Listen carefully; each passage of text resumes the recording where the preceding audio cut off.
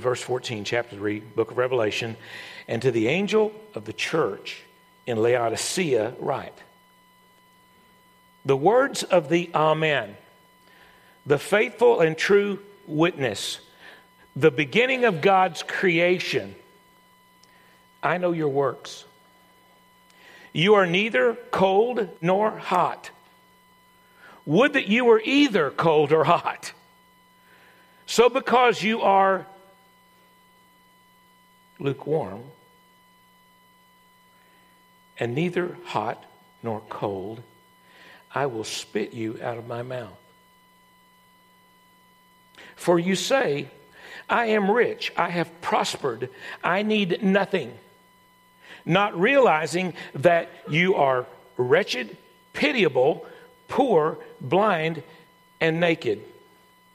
I counsel you to buy from me gold refined by fire, so that you may be rich, and white garments, so that you may clothe yourselves, and the shame of your nakedness may not be seen, and salve to anoint your eyes, so that you may see. Those whom I love, I reprove and discipline. So be zealous and repent. Behold, I stand at the door and knock. If anyone hears my voice and opens the door, I will come into him and will eat with him, and he with me. The one who conquers, I will grant him to sit with me on my throne, as I also conquered and sat down with my Father on his throne. He who has an ear, let him hear what the Spirit says to the churches. I'm going to ask you again for another week to risk believing that there's something in the Word of God here for you this morning. And simply that in your heart of hearts, you just simply pray, Lord, speak to me. Make it real for me. Now, we need to give you a little bit of background. I will show you a few pictures. The city of Laodicea is not a live city any longer. It is a ruin, an archaeological dig site, if you will. But we have traveled now about 40 miles southeast from Philadelphia, our previous stop on the mail route that these letters were delivered to. We are 100 miles due east of the large city of Ephesus.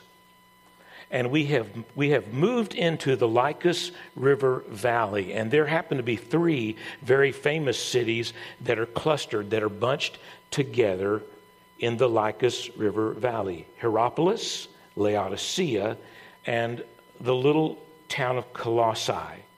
And Laodicea is situated between the other two, in the middle, if you will. It was founded in 250 BC by Antiochus of Syria, and it was named Laodicea after his wife Laodice. It was a strategic city because there were three major highways that intersected in Laodicea, and one of them was the Roman road that connected everything that went east from the west, from Rome. So if you wanted to travel from Europe by land, or to the Middle East, or you even wanted to travel to Africa, you would usually go along this Roman road through the Lycus Valley and through Laodicea. And as a result, Laodicea became a booming center of commerce based on its location. Laodicea, one other thing, had no natural defenses like other cities we've discussed on this journey that we've been on, which made it much more vulnerable. The fact that its water supply was 6 miles away and had to be piped in by aqueduct and pipe didn't help, because it could easily be cut off, you see, in time of invasion if an army surrounded the city. More about the water problems in a minute. But even without natural fortification or defenses, it thrived. It thrived because of Pax Romana, Latin for Roman peace. Roman rule stabilized that area and protected them from any fear of invasion for several centuries. And so Laodicea became very wealthy. And it wasn't old money, by the way, like we talked about in the letter to Sardis, that very ancient city of wealth. This was new money. Laodiceans were high energy. They were quite mobile. They were very creative. They saw opportunity. They were entrepreneurial. They seized opportunity when it came their way, and they made the most of it. And they became the envy of their world because of it, because they operated on such a big scale. They became like the Madison Avenue and Wall Street of Asia Minor in their day. They were that successful. Now, in 26 AD, they were one of 11 cities that competed in that region to build a temple to Tiberius, who was then the emperor of Rome. In our day, that would be like ambitious cities putting together a bid to host the Olympics, if you will. It would be very prestigious for the city if they were awarded that honor. A lot of money would come their way as a result. So they put in their bid to build this temple to Tiberius, and Rome turned them down. Rome said to Laodicea, "We don't think you have what it takes." And the Laodiceans said, "We'll show you." So for the next 35 to 40 years, they pulled off what was an economic miracle. They were so successful. Now you remember, we talked about there was an earthquake in the area in AD 17. Now, Laodicea was one of the cities spared in that earthquake, even though Hierapolis nearby tumbled down. But Laodicea later was destroyed by earthquake in 61 AD. And Rome offered the same offer to Laodicea that had given those 11 cities destroyed earlier. They would remit their taxes for 5 years to help them rebuild their city. And the Laodiceans followed suit with, like the city of Sardis we talked earlier, and refused any help from Rome. They said, "No, we've got it covered. We've got enough wealth. We don't need your help." They wanted to maintain their sense of dignity and their independence, their prominence, if you will, a very proud city. By the time John delivered this letter, they had more wealth, more money than any other city in all of Asia Minor. One of the greatest examples of creation of wealth in all of the ancient world. Now you ask, how do they do it? I'm glad you asked. There are 3 things that Laodiceans were famous for, that the city was famous for: banking, textiles, and pharmaceuticals. Banking, textiles, and pharmaceuticals. Banking. Laodicea was the banking and financial capital of all of that region. It's where you went to exchange currency. It's where where the value of currency was established, where you could get a line of credit. If you wanted any business connections that would have connections back to Rome, you went to Laodicea. At that time, it was the center of banking for the entire region. And then there was textiles. Now, if I were to mention to you like cities like Palo Alto and San Jose and Santa Cruz and Santa Clara and Saratoga, what does that make you think of? California, but Silicon Valley. It wasn't always a Silicon Valley, wasn't it? Right? But because of all the high-tech companies that moved in and began to develop, these microscopic chips for computers and all of the technology associated with it, it became known as the Silicon Valley, right? Well, one of the ways that Laodicea became so wealthy, because they were leaders in technology and cultural trends as well. They were leaders in the fashion industry, if you will. They developed a textile industry that produced inexpensive garments that were made out of black wool.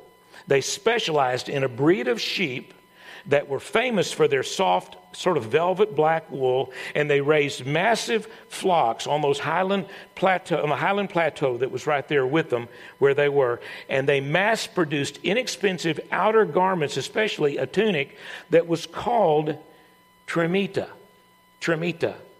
It impressed everyone all over the world, and it became a major export of this region. Laodicea was later nicknamed Trimitaria, like Silicon Valley, known for this incredibly well-liked, loved garment worn literally everywhere in the known world of that day. Well-dressed people all across the Roman Empire ordered their clothes from Laodicea. And then there was pharmaceuticals. Another way they grew wealthy was the city became an educational center that featured a prestigious state-of-the-art medical school and hospital. They were pioneers in the area. Listen, the field of ophthalmology. There was a very famous doctor there, well-known, Demosthenes Philaetes, who was the first to develop medicine to treat eye disorders. They developed a salve made from Phrygian powder, what was called Phrygian powder, that was exported all over the world. It took the world literally by storm in that day. So they were leaders in applying high-tech solutions of their day to health and health care, and the money just kept pouring in.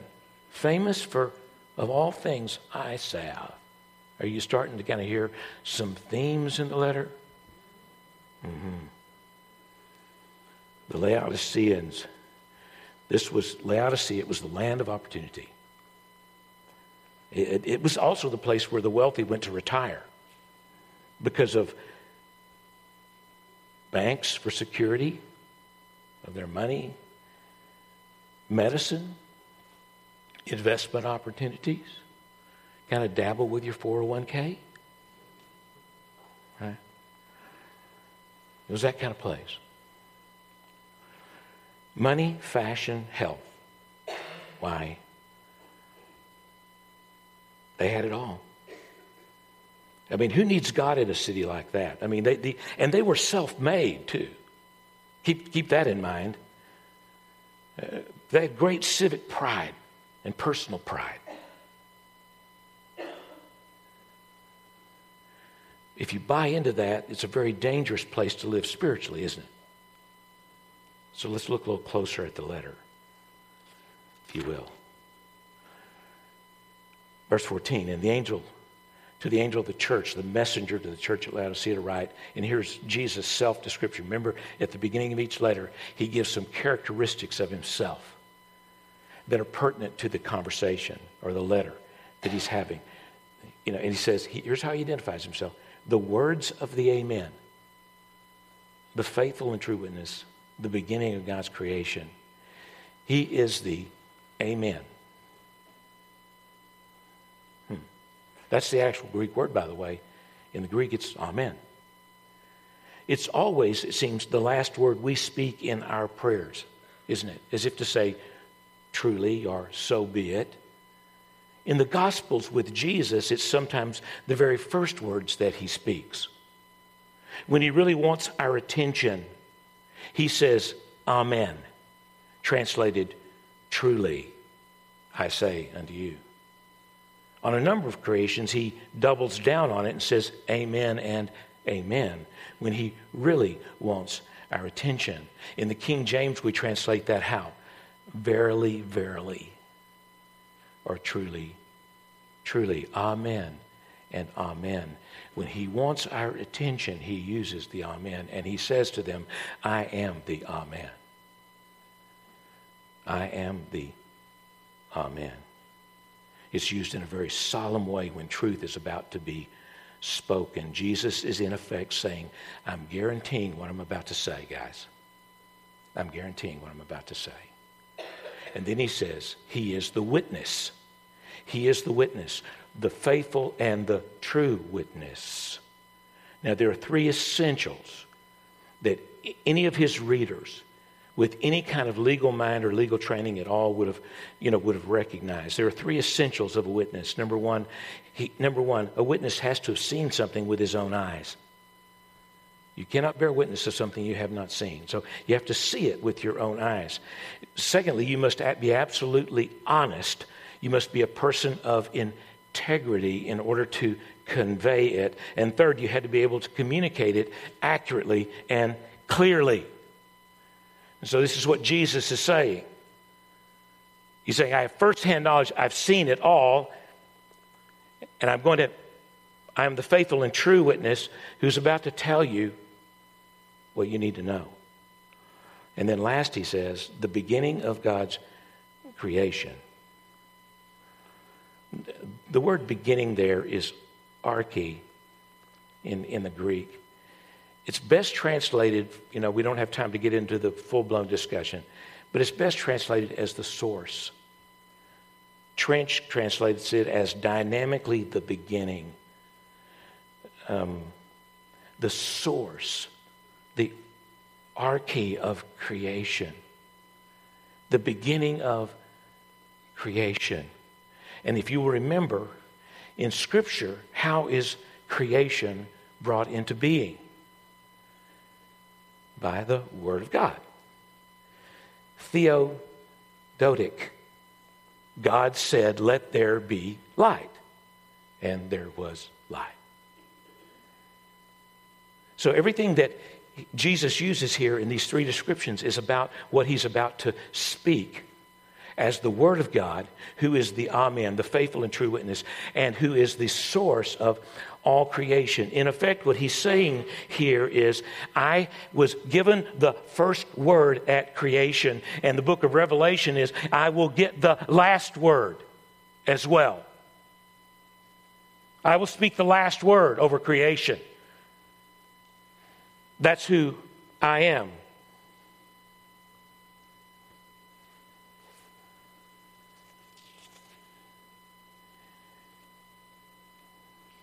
So,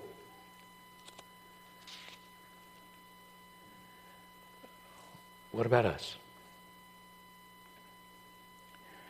What about this little church? What will he say to them now that he speaks directly to them? Now, this is the second letter in the bunch of the 7 letters where there is not a single commendation given. In 5 out of the 7 letters, you're aware, Jesus finds something that he can commend them for. But he is silent in the area of commendation here, as with Sardis. He has nothing really good to say to them, only a critique found in verse 15 and 16. Let's read it. I know your works. You're neither cold nor hot. Would that you would be either cold or hot, but because you're lukewarm, neither hot nor cold, I will spit you out of my mouth. And I would simply point out to you that technically the words used in the original language here are extreme words. The word for cold is their word for freezing, ice cold. The word for hot is their word for boiling over hot. You're neither ice cold or boiling over. What you are is tepid, lukewarm. You are room temperature kind of people.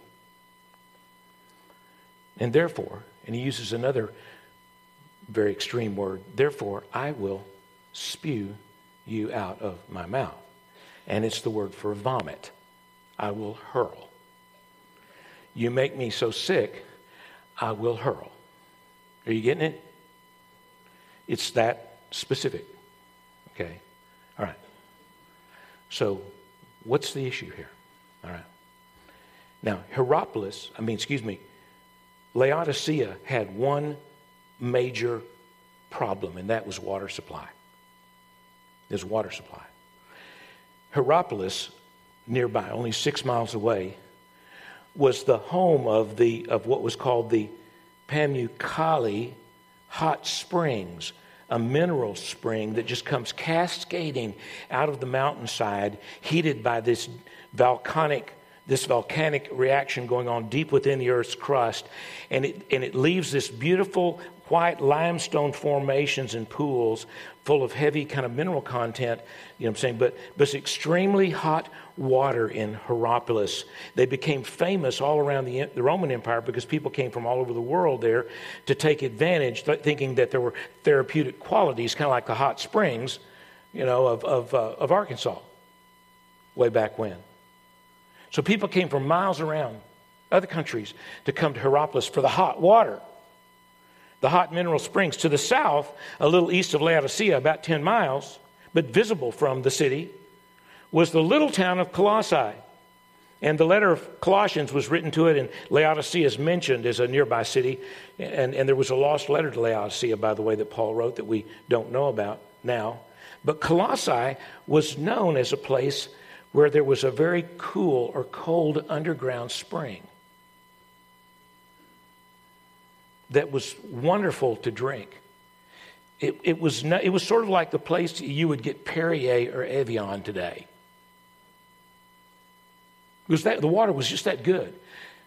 A cold spring just coming out of the ground right there in Colossae. City of Laodicea was not so blessed. In order for them to locate themselves right in the intersection of the highway, you know, for the best business, they had to go get their water 6 miles away from an underground spring, and they had to transport it in. They had to pipe it in aqueducts and in pipes. We have a picture of some of the archaeological evidence of that kind of thing. They made pipes hewn out of rock to transport water. Okay, now here's the deal. You transport water over land for 6 miles from an underground spring. When it arrives in Laodicea, it's room temperature. Historically, what Jesus is saying, you know what, guys? You're right there in between. You're in between Hierapolis and Colossae. There's cool water down there in Colossae. There's really hot water, 95 degrees coming out of the ground, you know, bathing kind of water, you know what I'm saying, hot water to drink, hot water to cook with up in Hierapolis. You guys are right in between, and guess what you are? Yeah, here's lukewarm. Room temperature.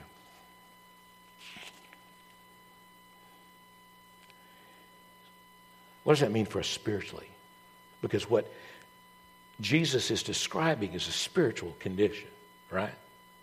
He's using the history of the city. He's using the known facts and information about what the greatest problem for Laodicea was to say, your greatest problem is the fact that you're lukewarm.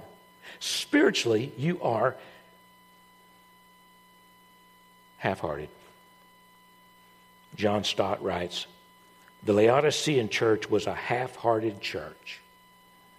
Perhaps none of the 7 letters is more appropriate to the 20th century church than this one, he adds.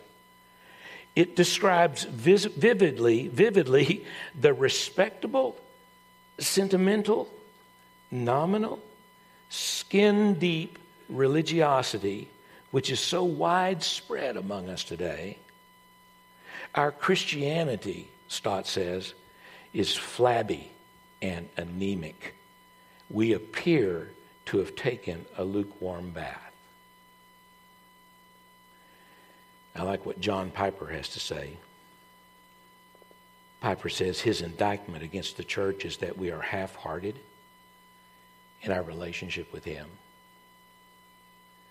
They do not have the fervor and the warmth and the zeal of a true lover of Christ, nor are they outright unbelievers who flatly reject Jesus and make no pretense of faith.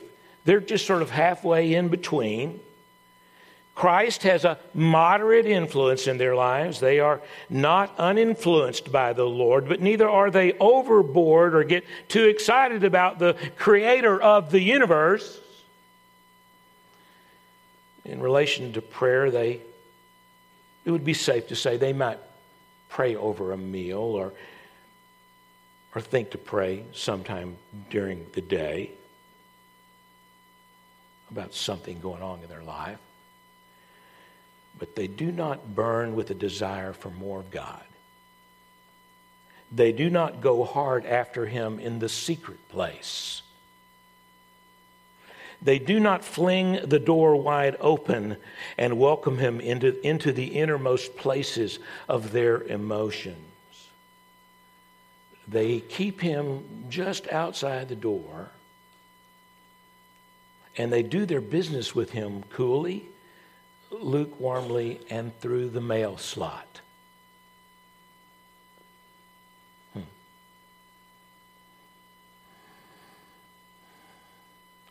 Does that description fit any of us here? See, if we're really honest, there have been periods in my life, when I wasn't real fired up. How about you? When I struggled with faith, when sometimes, I'll be honest, sometimes you just sort of get, maybe flame out. Maybe you're for me, maybe it's that I get overcommitted. And then I just sort of burn out. And then I just want to just kind of pull back and keep my distance. Whatever. And if I'm honest, I'll realize that after a while I might be even sort of stiff-arming, God a little bit, and just kind of wanting him to stay out of my business. And anybody else ever? Hopefully you understand. And if we're honest, Stott's right. I mean, the church is just riddled with people who have a sort of respectability about religion, and they certainly don't say, they go to church from time to time and don't say bad things about Jesus, and they're not, let's say, unimpressed by him or unaffected by him. But the reality is they really kind of want to just sort of stay at a safe distance. They don't want to get too overcommitted or too hyped up, or certainly do not want to be seen as somebody who's zealous for this stuff.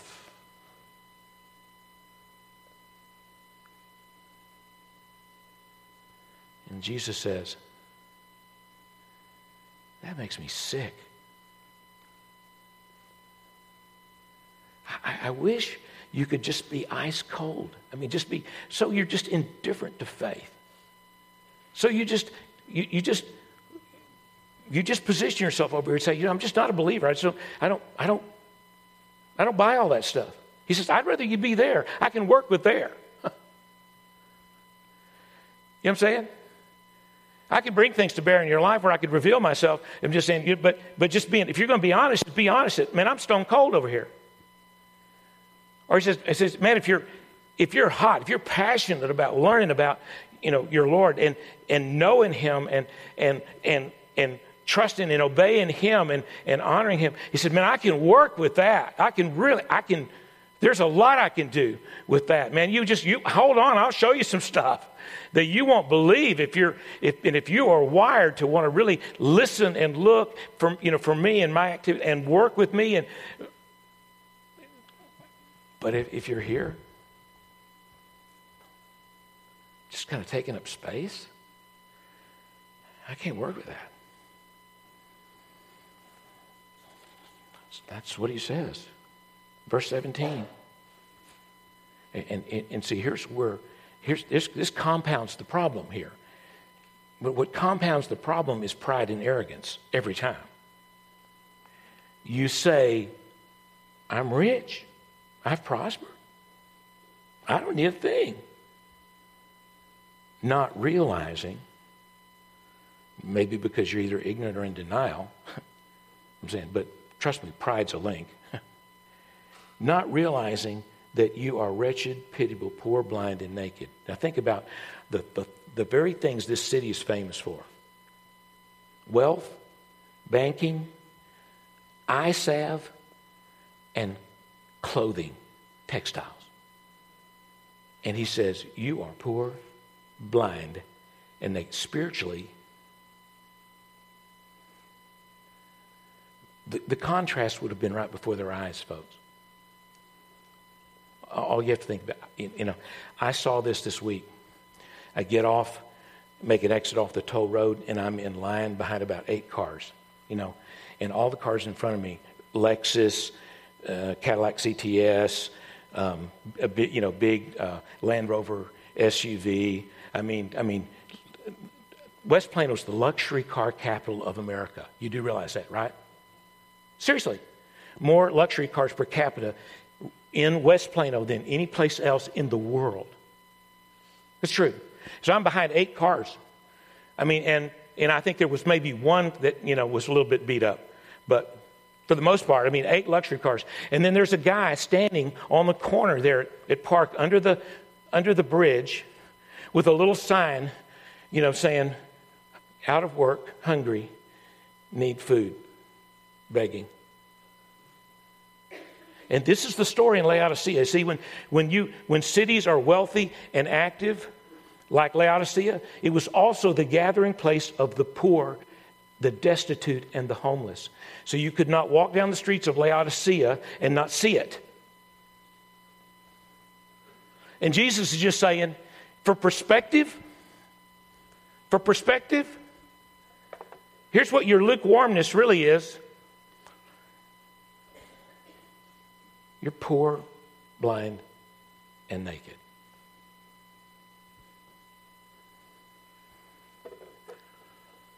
I got some advice for you, he says. I counsel you to buy from me gold which is refined by fire, so that you may be rich. Now, what's he talking about there? So that you could be financially set? No, that you can know a wealth and a riches that you don't know right now because you are poor, blind, and naked, spiritually. So my counsel is that you would buy for me gold. There were banks full of stuff, gold, in Laodicea. But he said, no, you don't need the bank, you need me. My counsel is that you would buy from me gold, which is refined by fire, that you may be rich, and white garments, so that you may clothe yourself. And white is the symbol of purity and holiness and righteousness. So trust me, what Jesus means there, and I will clothe you in my righteousness, not yours. He's no interest in self-made men, trust me. No interest. But if you buy from me, I will give you white raiment, white clothing, so that you may cover the shame of your nakedness and it not be seen. And buy from me salve to anoint your eyes, so that you may really see.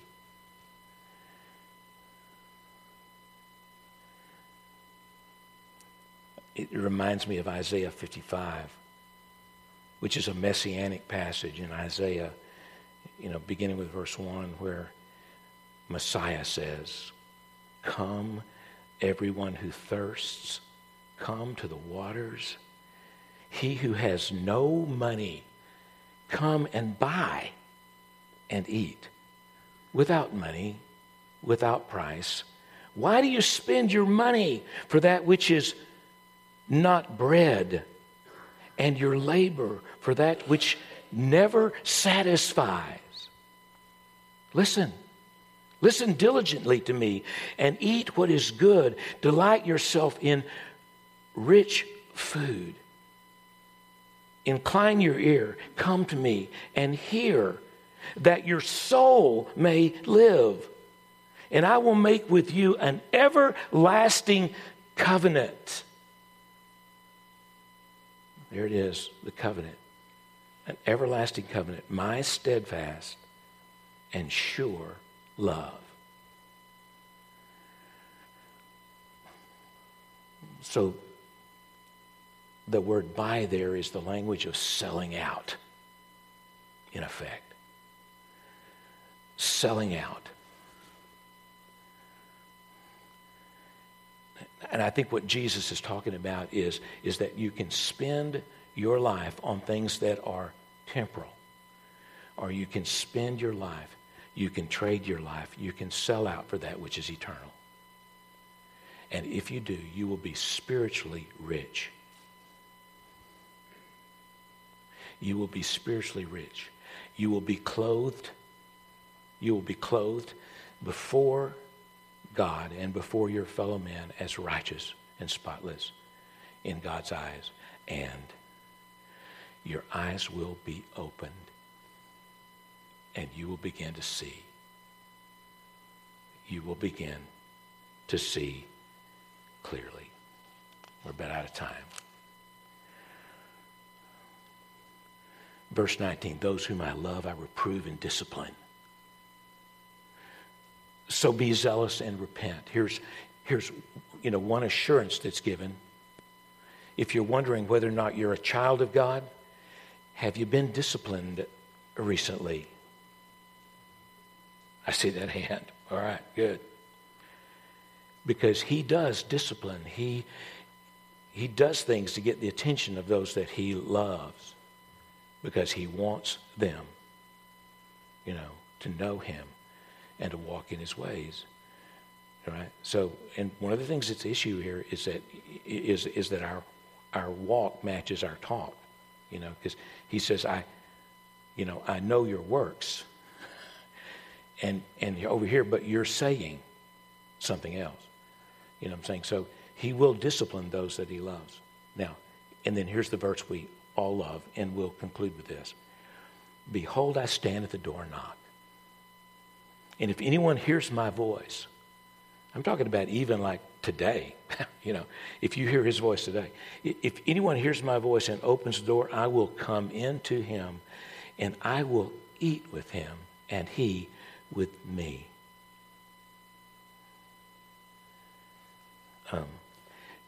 Greeks had 3 meals a day, if you will. The first meal, breakfast, was called akratisma. Akratisma. It consisted of, for a good Greek, a piece of dried bread. It would be like having toast, and they would dip it in red wine. That was breakfast. The second meal, the midday meal, was called ariston.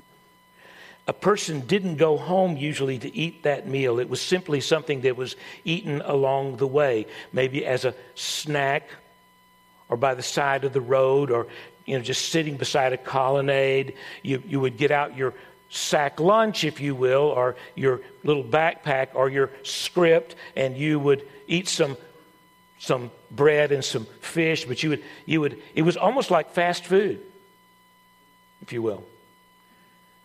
And then there was the evening meal, diapnon in the Greek. Diapnon, the evening meal. It was the main meal of the day. And when you ate it, people lingered and they sat around the table together and they talked. And they were in relationship. And they talked about the day, and they quote, fellowshipped. They really got to know each other in the diapnon. So which word do you think Jesus uses here when he says, I'll come in and eat with you? Diapnon. He has a desire for relationship, a desire for closeness and intimacy. In that day and time, that's how you established friendship and relationship. You sat down and had that kind of meal together. I recently finished listening to a book on audio with my Uncle Joe while I was staying with him. 13 Days in September. And it was about Jimmy Carter back in 78 getting Menachem Begin and Anwar Sadat to Camp David. You remember? Because they were working out the peace accord. And didn't they get like a Nobel Peace Prize or something for that? This hard work they did at Camp David. You know what I'm saying? But here's the thing you need to know about. I listened to that book and I listened carefully. Begin and Sadat, in that 13-day period, stayed in separate quarters. They never ate a meal together. Because that would symbolize intimacy and closeness and friendship, a heart that's open and receptive to another. Jesus is saying, behold, I stand at the door and knock. And Jesus is the perfect gentleman. He never barges through the door. But he says, behold, I stand at the door and knock, and if any man hears and opens the door, I will come in and I will diapnon. I will live life, love, befriend, fellowship, go deep with him. That's what you're offered. Okay. Want to live hot? That's what you do. Let's pray.